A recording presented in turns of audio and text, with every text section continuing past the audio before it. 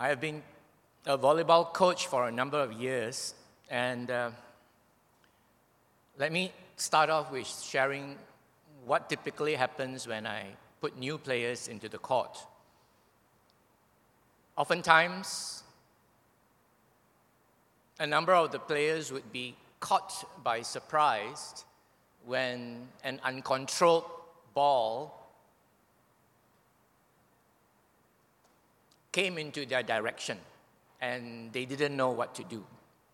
They didn't react or they reacted too late and they lost a point. And as the coach, I would always tell them, I don't put you in the court to be a spectator. I put you in the court to play as part of the team. So do not be surprised when the ball inevitably comes to you. And I have this joke with my players. I know because when I say this, they laugh knowingly. I say, many of you, when you play volleyball, you have a prayer in your heart. You say, please don't let the ball come to me. And with that kind of a negative attitude, when the ball do come to them, they are surprised and they cannot play the ball as they ought to. Now, why am I starting off a Sunday sermon telling you about my exploits on the volleyball court? And I'm going to use this analogy on us. All of us are the volleyball players in God's volleyball court. All of us have been called by our Master and Savior out of darkness into His marvelous kingdom. Each of us are sons and daughters of the living God. Amen. This goes on to mean that God can call us, any one of us, at any time He sees it fit to put us on a course for His glory, to do a small piece of work, to do a big missionary journey, whatever it is. And we should not be surprised if God calls upon us. And as the song of preparation, Thy word is a lamp unto my feet to guide us. And very often God would nudge us sideways or do a detour. Let us not be surprised. And I think more importantly, let us not have the mindset that I'm just a small bit player. Let the captain take the ball. Let the pastors do the work.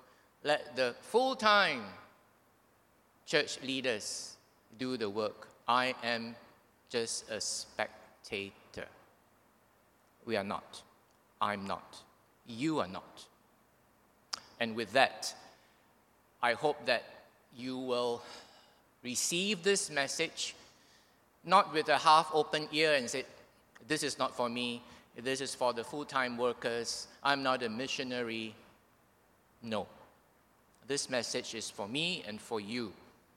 Because God, in His sovereignty, in His grace, can use any one of us. Recently, I sent out a message to my CG WhatsApp that I found to be intriguing and enlightening. It says, God often does not get people from the pulpits or recruit Christians from the pulpit, not from the pulpit, from the podium, the winners, the people with strong personality, etc. But God often recruits people from the pit, in the darkness, where nobody notices. Okay, so with that, let me just begin. A long trial is what I thought would be an apt sermon title. And the trial goes beyond the individual formal trial that Paul has to face before governors, kings, the Sanhedrin, Jewish leaders, etc. It's the accumulation of the trials that he went to in terms of the difficulties, the dangers, and the challenges. And in this respect, it is a long, long trial, which I will hopefully convince us the case when we move on. And I shall. And as I was preparing this, I thought I would start with this very well-known verse from Proverbs. It says, "Trust in the Lord with all your heart and lean not on your own understanding. In all your ways, submit or acknowledge him," as in a different verse or in a different version. "And he will make your path straight." I would rather prefer the version that says, "He will direct your paths." Because it's quite easy for us to misconstrue the meaning of Scripture when we read, "Oh, God will make our paths straight."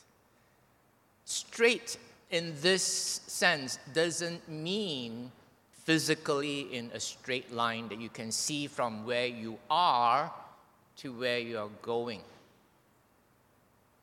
Straight in the spiritual sense, straight to imply and to mean we are walking the path that God wants us to walk. And we shall see that in Paul's life, his path has been diverted countless times. And on this occasion, in this last 1/3 or 1/4 of the book of Acts, we can make a case that his direction is straight on. And if we have been following the series, we know that God stood beside him and told him that he wants Paul to testify in Rome. And therefore, we are now in the midst of Paul's long drawn-out trial, and he knows God wants him to go to Rome to testify. Now, the path of faith is really not precisely mapped out or not a blueprint. His word is a lamp unto my feet.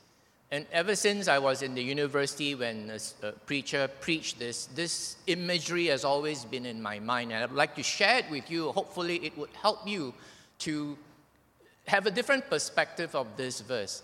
The picture in my mind is that we are in a dark place, and I'm carrying this oil lamp, much like the kids carry a tanglong during the Tap Gourmet kind of a thing.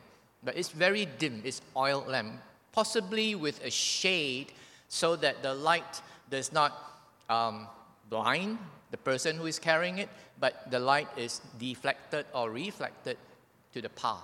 And I imagine myself holding this oil lamp, this giving out the feeble light, and putting it just ahead of me so that there's a spot of light a few steps ahead of me, so that I would not stumble, so that I would not step onto a crack or a hole. But that is as far as the guidance and the revelation of my next steps. I will not be able to see 20, 30 meters ahead of me.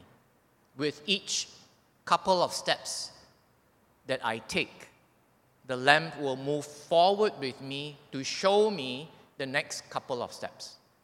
And that, in essence, is generally how God guides us, because it is a life of faith. And I was wondering, how would our path of faith look like? And I was Googling around, and I saw this map. Hopefully the details are not too small that you can see. It tells you the total distance on the top right-hand corner or top left-hand corner, and the estimated amount of time it would take to go from start to end. And in the middle, there were checkpoints. And it reminds me of the days when I was in school. I was a Boy Scout. And one of the things that we do would be we go on a journey. And the seniors or the instructors will give you map coordinates. And we have this photocopy of an ordnance survey map. And we have to figure out where we are, where are we supposed to go, and where are the checkpoints we need to visit and draw a picture and take some samples to prove that we have been in that place. And pretty much it is something like this map that I've used to represent the path that we should take. But the spiritual walk, the spiritual journey that each of us take is not mapped out precisely.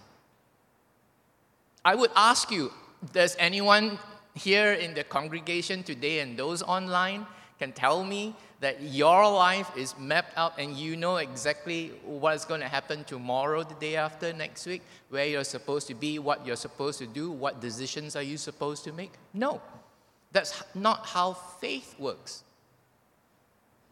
Faith works when we wait upon the Lord for the next 2-3 steps in obedience. Yes, I admit many times I have, and probably you have, heard God's prompting, but we pay no heed to it.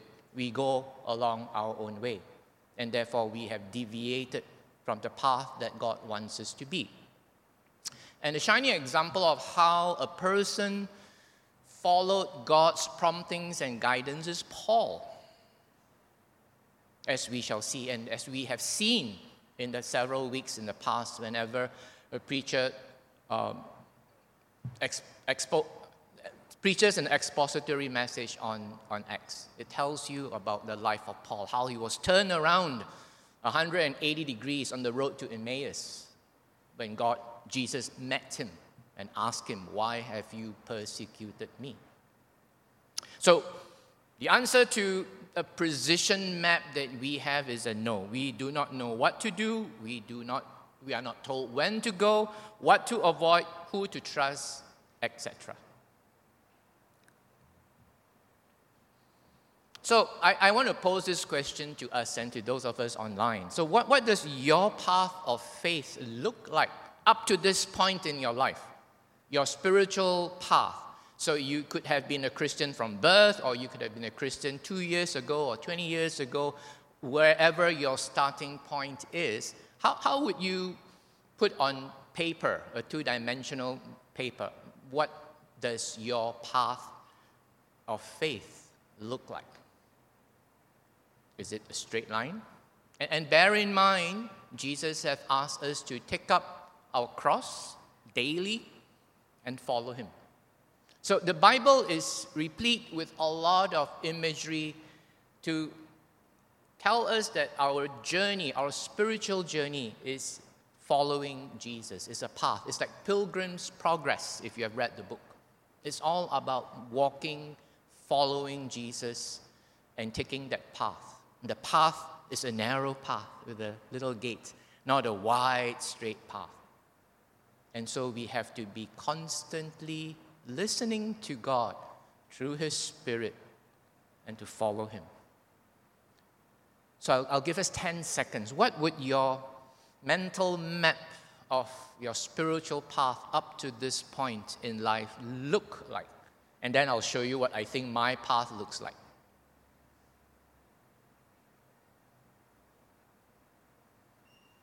Here goes.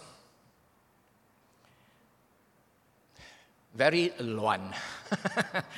It's there, it's everywhere. I picked this because I saw right in the middle is the lost years. You know, those years when you're lost in the wilderness for whatever number of years. Hopefully not 40 years. This is just a representation. If any one of you has a path that is point A to point B, straight line, I would like to talk to you after the service and learn from you. How did you hear God's word and know exactly where to go?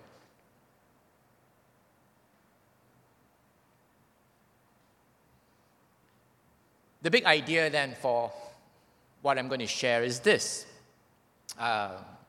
maybe I'll paraphrase Pastor Shen. He likes to say, if you forget everything else, remember this. Now, I was thinking about what he said, and I said, no, don't forget everything else. Remember as much as you can. But on top of this, hopefully this big idea can help you frame everything else that I'm going to share with you through the Holy Spirit's guidance. It is this: God's providence can sometimes make our path go through some unexpected and often unwelcome twists and turns in order to accomplish His purposes. I'll just put it there for it to sink in. You may be nodding internally. Yeah, no, twists and turns. Tell me about it. But that's God's prerogative. We are the volleyball players. We are in God's army. The ball can come to you, and we are asked to move this way or that way or stay put until a time that He asks us to move. Unexpected. A lot of times, unwelcome. You know why unwelcome? Because we want to captain our own life. We want to go here and there. And when God deviates us, it's not welcome. And we get off path when we rebel against God. Jonah ran away. I ran away. You probably had run away at some point in your life. Even Adam and Eve ran away to hide. But such is the path that we are on. And before I go to this, will you join me in prayer? Our Lord, we ask that you would be with us this morning, whether in the sanctuary or whoever that has called in online. We pray your Spirit will open up the eyes of our hearts and our minds, that we may perceive the wondrous truth of your law. Help us to catch a glimpse of your hand upon Paul's life as you direct him to Rome. And help us as we look at Paul, how he utterly and completely trusts you in order that he may be a servant to accomplish your purposes. And we pray, dear Lord, that the lessons that we may get from hearing your word will nudge us towards faithfully following you. And in following you, we pray that you would help us to shine a little brighter, that you will help us to salt things around us, the decay, a little saltier, to the end that your name and your name alone and your purposes be accomplished. In Jesus' name we pray. Amen. I just have 2 points: a perspective and particulars. The perspective basically means the big picture. I would like to zoom out from the book of Acts. We are in midpoint of Paul's journey, or Paul's long trial heading to Rome. And I think at the midpoint is a good time to catch that big perspective and see what is happening, how God's hand has played to turn things around in ways that is possibly very unexpected.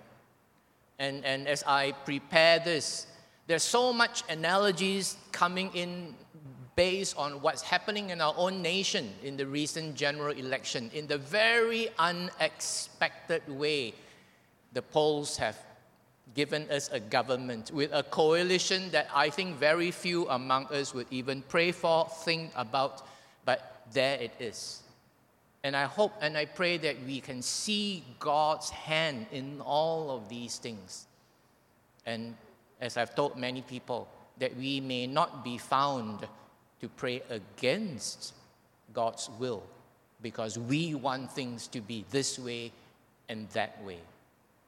But God's ways are beyond man's ways. The other side of the coin is, I hope to zoom in on the verses, on the particulars, on the details. And in both the perspective and the particulars, what lessons can we take from these? And I just cut and paste a couple of pictures and I place it below this. The one on the left is the forest. The one on the left is a big forest, and the one on the right is an individual tree. And often we hear people say, we miss the tree when we see the forest, or we see the tree but we forget the forest. And I think in these two, there are separate lessons that are intertwined, lessons that are mutually supportive. And hopefully as we go through chapter 25, as was read for us by our sister, that we can catch a glimpse of the large perspective as well as the particulars. So in chapters 21 to 28, that's 8 chapters out of the 28 chapters in Acts. And if you do the math, it's slightly more than a quarter. 7 times 4 is 28. This is 8 chapters. Slightly more than a quarter of the book of Acts. This is not the Bible, this is the hymnal. I'm just using this as an illustration. Is about Paul's trials that led him from the point of his arrest all the way to Rome. Now, why did God include or allow the writer to pen so many chapters, a quarter of the book, on Paul's trials leading to Rome, where he is supposed to testify? What is the purpose of all this? And I'm asking these questions so that we step back and look at the perspective, the big picture. Why is God putting all these in the Bible, preserved for us, so that today we can read and know that these are the things that has happened to Paul? There must be a reason. There's always a reason. The author of the Word has a reason why these incidents are preserved for our reading and for our guidance. Hopefully, we can uncover some of these reasons.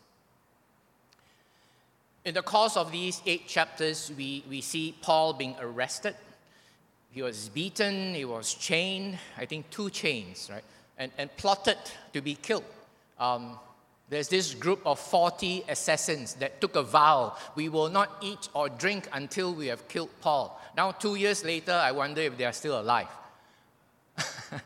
40 assassins who took the vow. And we have heard it being read for us that they were trying to get Festus to bring Paul back to Jerusalem, so that on the way they will pounce on him, ambush him, and the 40 assassins would have completed their vow.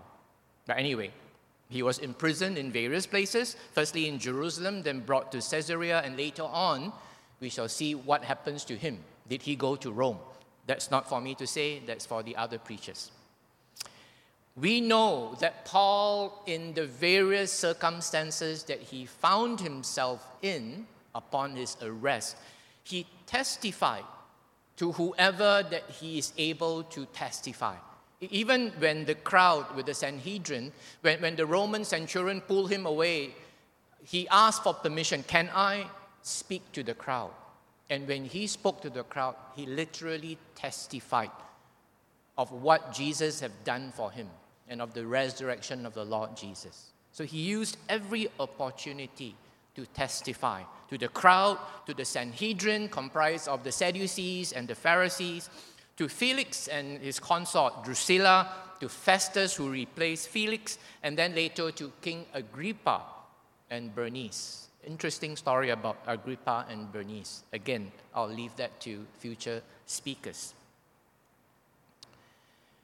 David Thompson is a biblical commentator, and I've actually quoted from him several times in the past.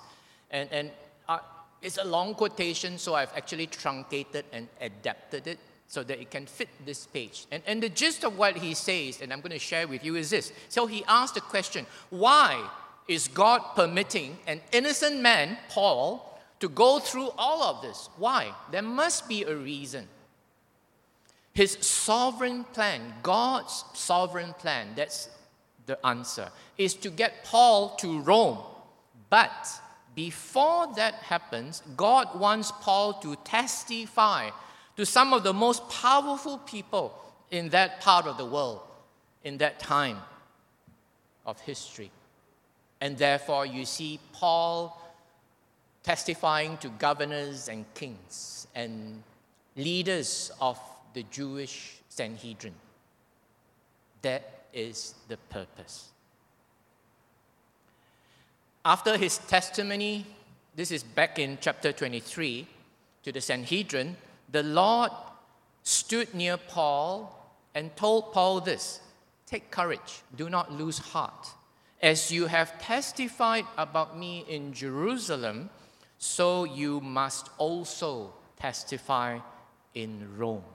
This is the turning point where Paul now gets a very clear direction from the Holy Spirit, from Jesus himself. It says, the Lord stood near Paul. It's not the Holy Spirit, it's the Lord himself in an appearance spiritually before Paul. And Paul would not mistake the Lord because the Lord confronted him on the road to Emmaus.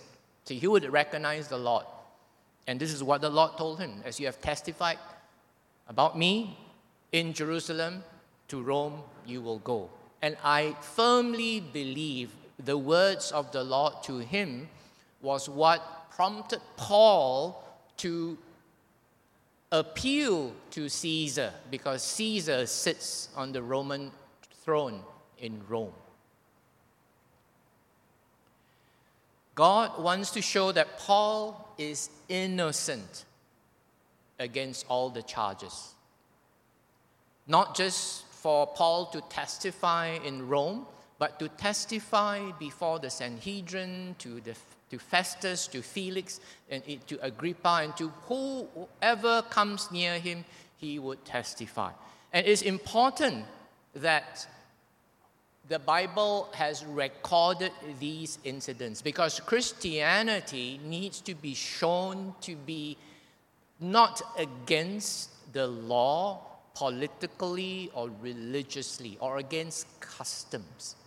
You would remember not too long ago, a prominent leader of our nation came up with a statement about the Christian church and what it purported to be doing to undermine the country.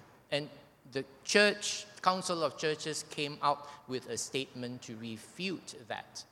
And what's happening to Paul is that he stood before the religious and the political leaders to prove his innocence. And we read that they couldn't find any proof. So it's important that we have these passages for us so that Christianity is absolved of all blame. And in Paul's defense, he said this: "I have done nothing wrong against the law of the Jews, against the temple, or against Caesar. I have done nothing wrong." This is chapter 25, verse 8.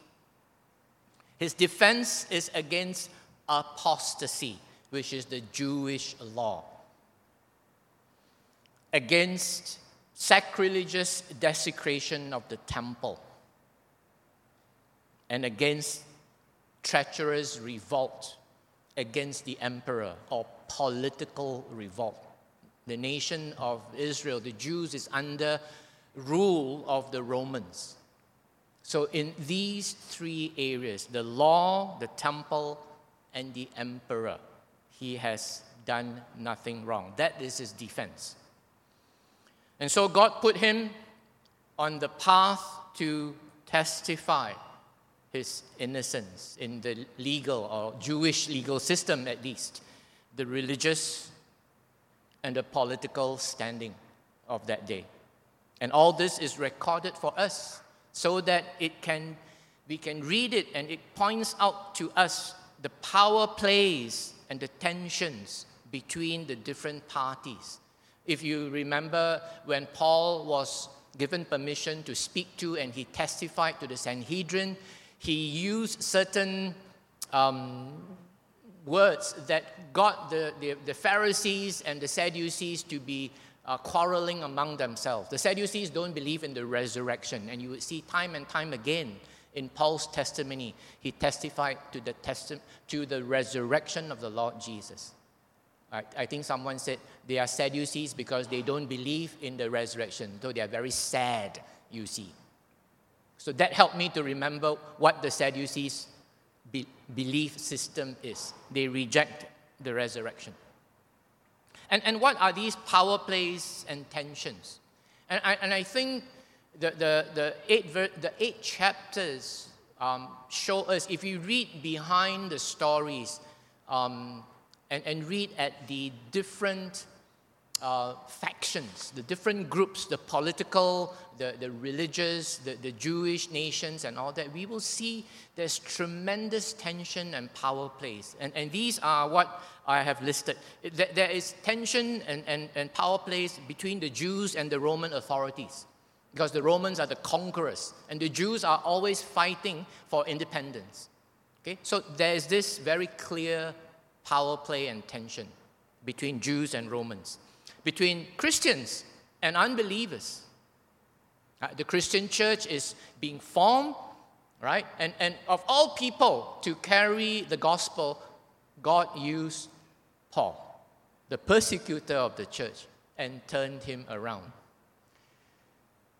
At this point, I'll just make a very blunt, very, very hinted analogy. I've told some people in my care group that I believe a certain person in the government leadership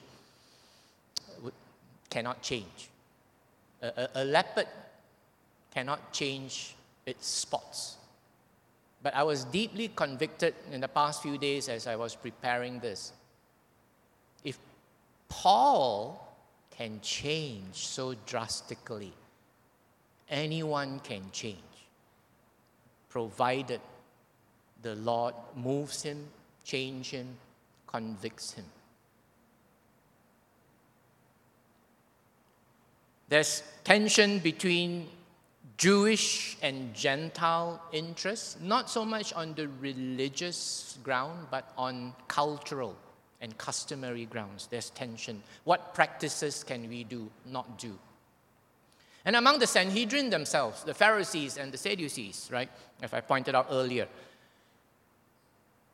and most of all, between Satan and God's agenda. Remember in Romans, we are not fighting against flesh and blood, but against the principalities and the powers of the air.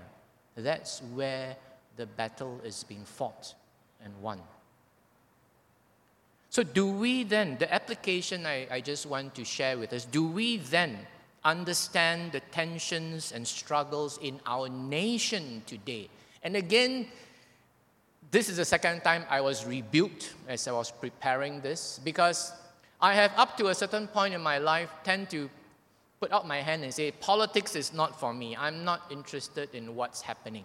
My dear wife would go to all the YouTubes and WhatsApp, and she will tell me who is who and what is what, and I was there, you tell me, give me a summary. But you know something? The way the Bible has put all these tensions, maybe not explicitly, but behind the passages and the stories, at least my own conviction is that as responsible Christians, we should be knowledgeable. We should not be an ostrich sticking our head in the ground and don't care what's happening, as long as I can do this and that.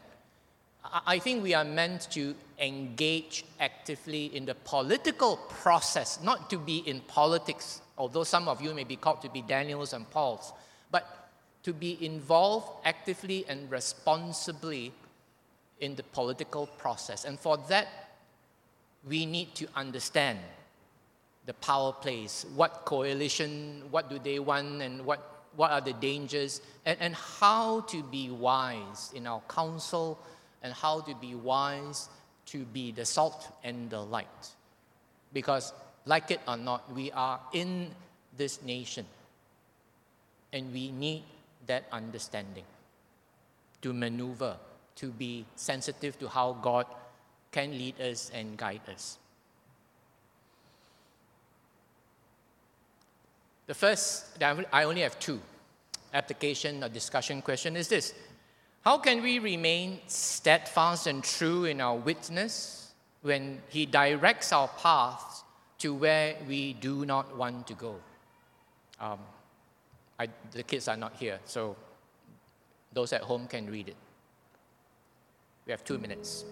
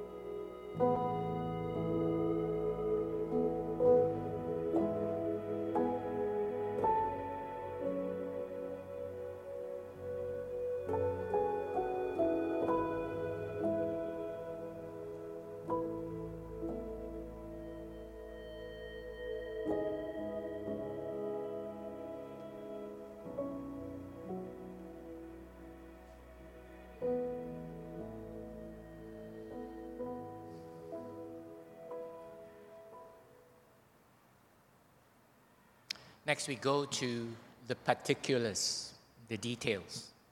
Don't worry, I'm not going to drill too deep into this. So we see that Festus replaced Felix. And if you look at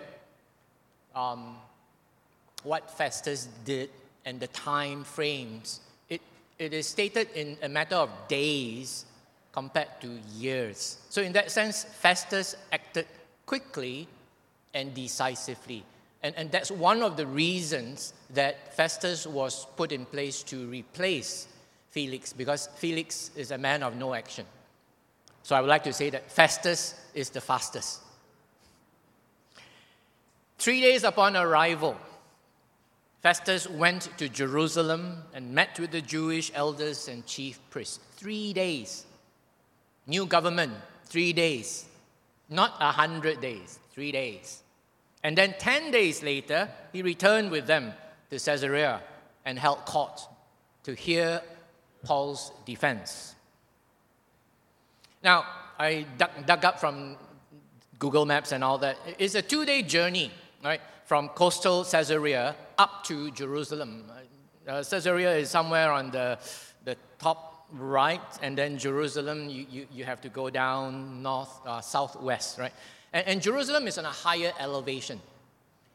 I made the mistake of maybe using the wrong search words, and when I asked the question, how long does it take? It takes 6.5 hours. Then I look carefully, by car, right? So then I've got to redo my search in the Old Testament days. Then it came out 2 days. And probably they have to spend one night at Antipatris, because it's about 26 miles and 38 miles. So it takes 2 days. By no means an easy journey. I still remember when I was a kid, when my dad drove us to Singapore, we have to stop in KL to Berehat, because the old trunk road takes 6, 7, 8 hours to go to KL, and then one night, and then to go to Singapore. But today, I won't ask how far some of you drive, but you can get there much faster. But it took 2 days for Festus. And we have heard it read for us that the Jews or the Sanhedrin, the authorities, the Jewish leaders, are still bent on killing Paul. This is 2 years later, because remember when Felix left, he left Paul in the dungeon or jail or house arrest for 2 years, waiting for Paul to bribe him, remember? And then he was ousted, and then Felix came. So those 40 assassins, still alive miraculously, continue to want to carry out their threat. Not threat, their oath to kill Paul. And they hope that Festus would send Paul back to Jerusalem so that they could ambush him and kill him. They counted on the political favor from the newly appointed Festus. So everywhere you read, there's politics. A new governor would want to gain the support of the Jews, because without the support, he cannot succeed. In our nation, when a new government is formed, there has to be some political favors. You can see that all in social media. Why does he choose it? Why so many? Why so little? And all that. Trust that God is in control. Someone said, if you want to form the government, you run for election and you win, and then you decide who your cabinet is. Then keep quiet. But we need to trust God in His sovereignty and His providence. So they counted on on Festus to give them political favor. And we read in the scriptures that Festus also wanted to do a favor, because that's how things work. I scratch your back and you scratch mine. I think Christians are not very much into scratching backs. I don't know. But it remains to be seen. But the question I want to ask ourselves is this: why would the Sanhedrin, the Jewish authorities, why would they want to pursue that 2-year-old plot to kill him if they have proof of all the charges against him? Why take the risk of committing murder and getting the Romans to act upon them if they can prove that Paul is guilty of all the charges? The fact is that they can't. And the only way to silence him is to kill him. Innocent. They don't want him to be put on trial, but God has other plans. God wants him to be on trial, not only in Caesarea or Jerusalem, but all the way to Rome. So the Jews stood around around Paul, bringing many serious charges they could not prove.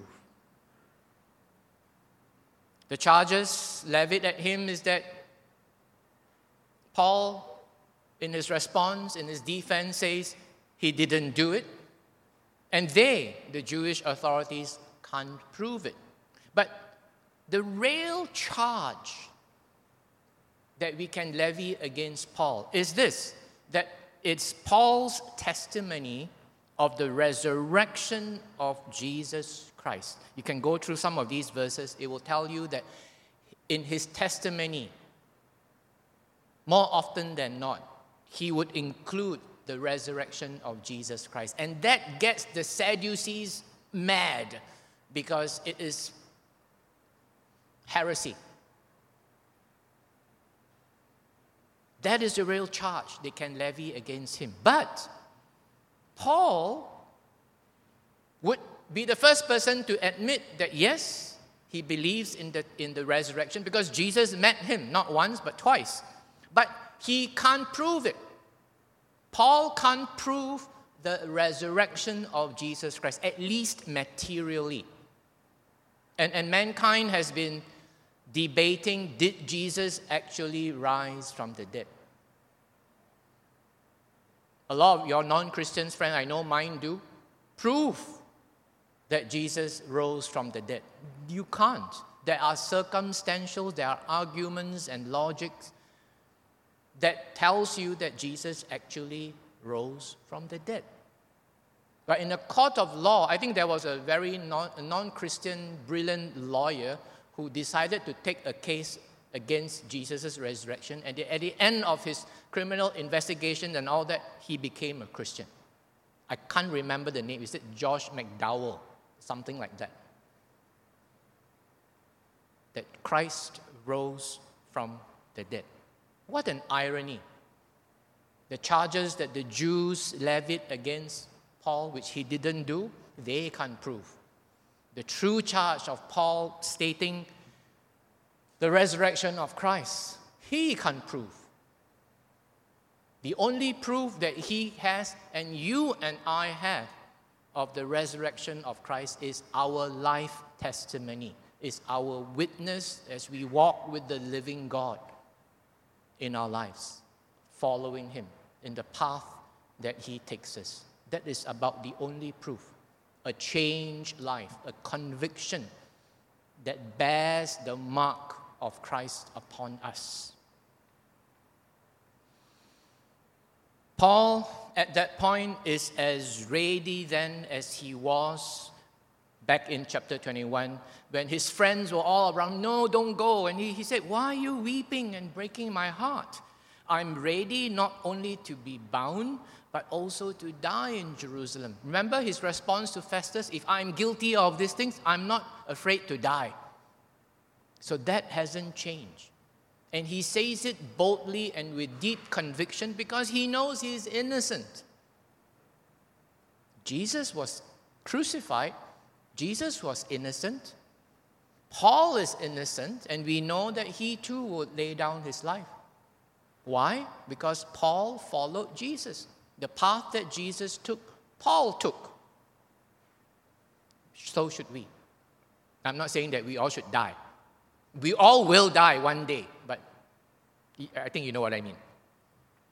So at that point of time in chapter 21, the Lord has not yet stood beside him to tell him that he wanted Paul to testify in Rome. That's why in chapter 21, he says, but also to die in Jerusalem.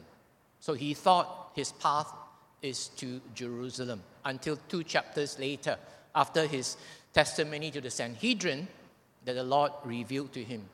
He wants him to go to Rome, and along the way to testify to governors, proconsuls, and emperors, and to the representative of the Roman Empire. So Paul is not going to just recklessly, cheaply give up his life for nothing. He states his case. He says to Festus, I stand before in Caesar's court, and if no proof can be found, no one can send me to Jerusalem. His given path from chapter 23, now he knows, and he holds that so closely in his heart of hearts, is that he needs to obey God and to testify in Rome. And therefore, he used his right as a Roman citizen to appeal to Caesar. And what did Festus say? To Caesar you appeal to Caesar you will go. So that decision of Paul to appeal to Caesar, we shall see later on in chapter 26. Another speaker will bring this up, hopefully. That was a decision that really cost his freedom. Because chapter 26, verse 32 said, I think it was a conversation between Festus and Agrippa. If he had not appealed to Caesar, he would have been set free. But because he appealed to Caesar he would go to Rome, which is where God wants him to be. So you can see the commitment, the obedience of Paul. Even if he could be free, he would not. He stayed true to the path that God wants to direct him to. Festus, wishing to do the Jews a favor, here you go, political favors, he told Paul, are you willing on your own volition to go back to Jerusalem and stand trial? If Paul had said yes, he would have been murdered along the way. Remember, this is a 2-day journey. It's not traveling in a car at how many kilometers an hour, that you need a marksman. They are traveling on foot or on horseback. It's very easy to ambush in those days. Not so easy now. So Festus tried to push back to make it to become a religious trial. Festus is smart. If not, he wouldn't be placed to replace Felix. He is a political appointee to govern Jews.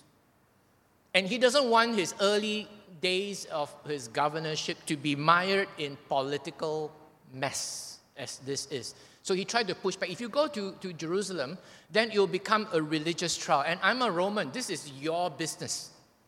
And if anything happens, he can wipe his hands or clean of the guilt. So he wants to make it to be a religious trial before the Sanhedrin, but he will reside over that trial instead of a political trial where his decision will be scrutinized by the Roman government in Rome. And so he tried to push back. But Paul said no. Paul appealed to Caesar. Just want to give you this. So in Acts 24, Paul was in jail in Caesarea. He had no way to get to Rome. Now, Acts 24, he already knows that the Lord told him he wants him to go to Rome. But how can Paul, a prisoner, go to Rome? I mean, if you are a prisoner, you are a prisoner. You have no rights or freedom. So that's the dilemma that Paul finds himself when he was in Caesarea, in jail. But then, chapter 25, God moved in a mysterious, in a fantastic way. There's a change of government. Out goes Felix, in comes Festus. And Festus is different from Felix. Festus upheld the Roman law. Felix just wanted a bribe and will throw him in prison. If Paul were to appeal to Felix, to Caesar, I do not think it would have been granted. But then that's just my guess. There were commentators talking about this and other. But there's a change of government. And dear people, we have a change of government too. Something that, I don't know, I've yet to come across a Christian who tell me, we prayed for this and it happened. But things can happen if we continue to trust God and pray. So now Paul's appeal takes him to Rome to appear before Caesar or the representative of Caesar. Then Paul has another opportunity to testify as we read in the second half of chapter 25. And this time before royalty, none other than King Agrippa, who had come to Caesarea to pay a courtesy call on his subordinate. So King Agrippa is the superior of Festus. So you have a new political appointee. The king comes and, touch base and do whatever is necessary. It's just like when Anwar becomes the prime minister, there is congratulatory messages from leaders from different worlds. One leader from East Malaysia in Brunei also came over to congratulate him in person. So King Agrippa came over, courtesy call, to show Festus that I have your back, or I support you. What can I do for you? But then all these things is actually God's hand at work. So Agrippa, for whatever reason, he was actually very interested in the Jewish religion as a king. He is known to be an authority on Jewish religion, practices, and so on. So Festus also knows that. And because Agrippa is here and he's caught in a dilemma how to give Paul a trial that he would be successful as the new governor. His first act of governorship is to preside over Paul's very complicated trial. So he hoped to be able to get help from Agrippa so that when he writes his report to Rome, it would be one that has King Agrippa's advice and he would not do the wrong thing because he is not an authority in the Jewish religion, as Agrippa was. So how convenient it is, just when Festus needed help, King Agrippa was that help. So are these things just a convenience, or is it God's hand? You tell me. So the second part of chapter 25, Festus met with Agrippa, and Festus summarized or outlined the case of Paul. And he said, to quote, "A dead man named Jesus who Paul claimed was alive." Let me say that again. This is what Festus said to Agrippa. A dead man named Jesus who Paul claimed was alive. You know, when I read this, in the first time when I read this, didn't mean anything. Then as I was reading it, you know what's happening here? Festus is giving Paul's testimony of Jesus' resurrection to Agrippa. Wow. God can work through all these things. And because of this dead man coming alive and King Agrippa's knowledge of the Jewish religion, he would know of the prophecies of the Old Testament, of a Messiah, of a resurrection. He said, "I would like to hear this man myself." So the door is open for Paul to testify to a king. How many of us can testify to a king, a non-Christian king? But God, in the way of His providence, moved things around, new governments, new things. Allow Paul to bear witness and testify to some of the most important and powerful people in that region. 2 governors and a king before going to Rome. The final question is, how can we press on? How can we keep going forward and to keep our hopes when things appear so bleak, so dark, and the task ahead seems unsurmountable? I wonder if you ask Paul, what would his answer be? No matter how bleak, how difficult, I don't think any one of us in any circumstances that we have been in or are in or will be in can match what Paul went through. And yet, he pressed on to the goal. 2 minutes.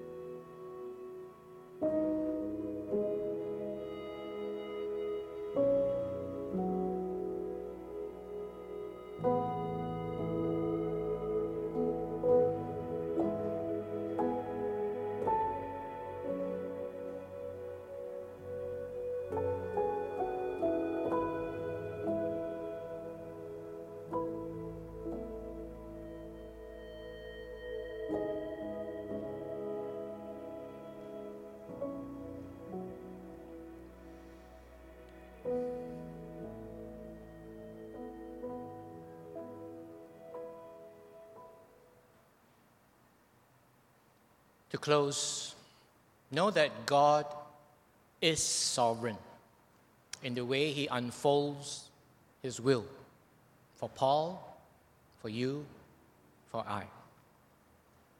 Be prepared to testify faithfully should God redirect your path to achieve His purpose. Do keep the faith, fight the good fight, and finish the race. Let's pray. Our Father, we acknowledge your sovereignty, and by your grace you provide. You direct our paths. And Lord, I pray for our brothers and sisters here. I pray that you will help us realize that your ways are beyond our ways. And oftentimes when our path seems to go astray, or when we are faced with an obstacle that forces us to a direction we do not want to go, help us that before we complain to people and to you, to check ourselves and ask ourselves whether that would have been your direction, that you want us to go a different path. And I pray that, Lord, you will help us that we may have an increase in our faith and to see things not with physical eyes, but with spiritual eyes. And that you will sensitize our spirit, that we can hearken to the still small voice of your Spirit speaking to us. And Lord, we know too sometimes then when you whisper to us and we ignore you, you bring the hammer down on us and force us to a direction we don't want to. Now, even then, Lord, many of us, given the free will, can rebel and choose to still proceed in our own ways. And for that, Lord, we ask that you would forgive us and give us an increase of your faith and trust that you are no man's debtor. So help us to walk not by sight, but in faith. And we pray that the lessons that you have shown us in the big perspective and in the particulars, and see your hand directing Paul all the way to Rome. We pray you too will grant us that courage, that steadfastness, and that desire to obey you. For in Jesus' matchless name we pray. Amen.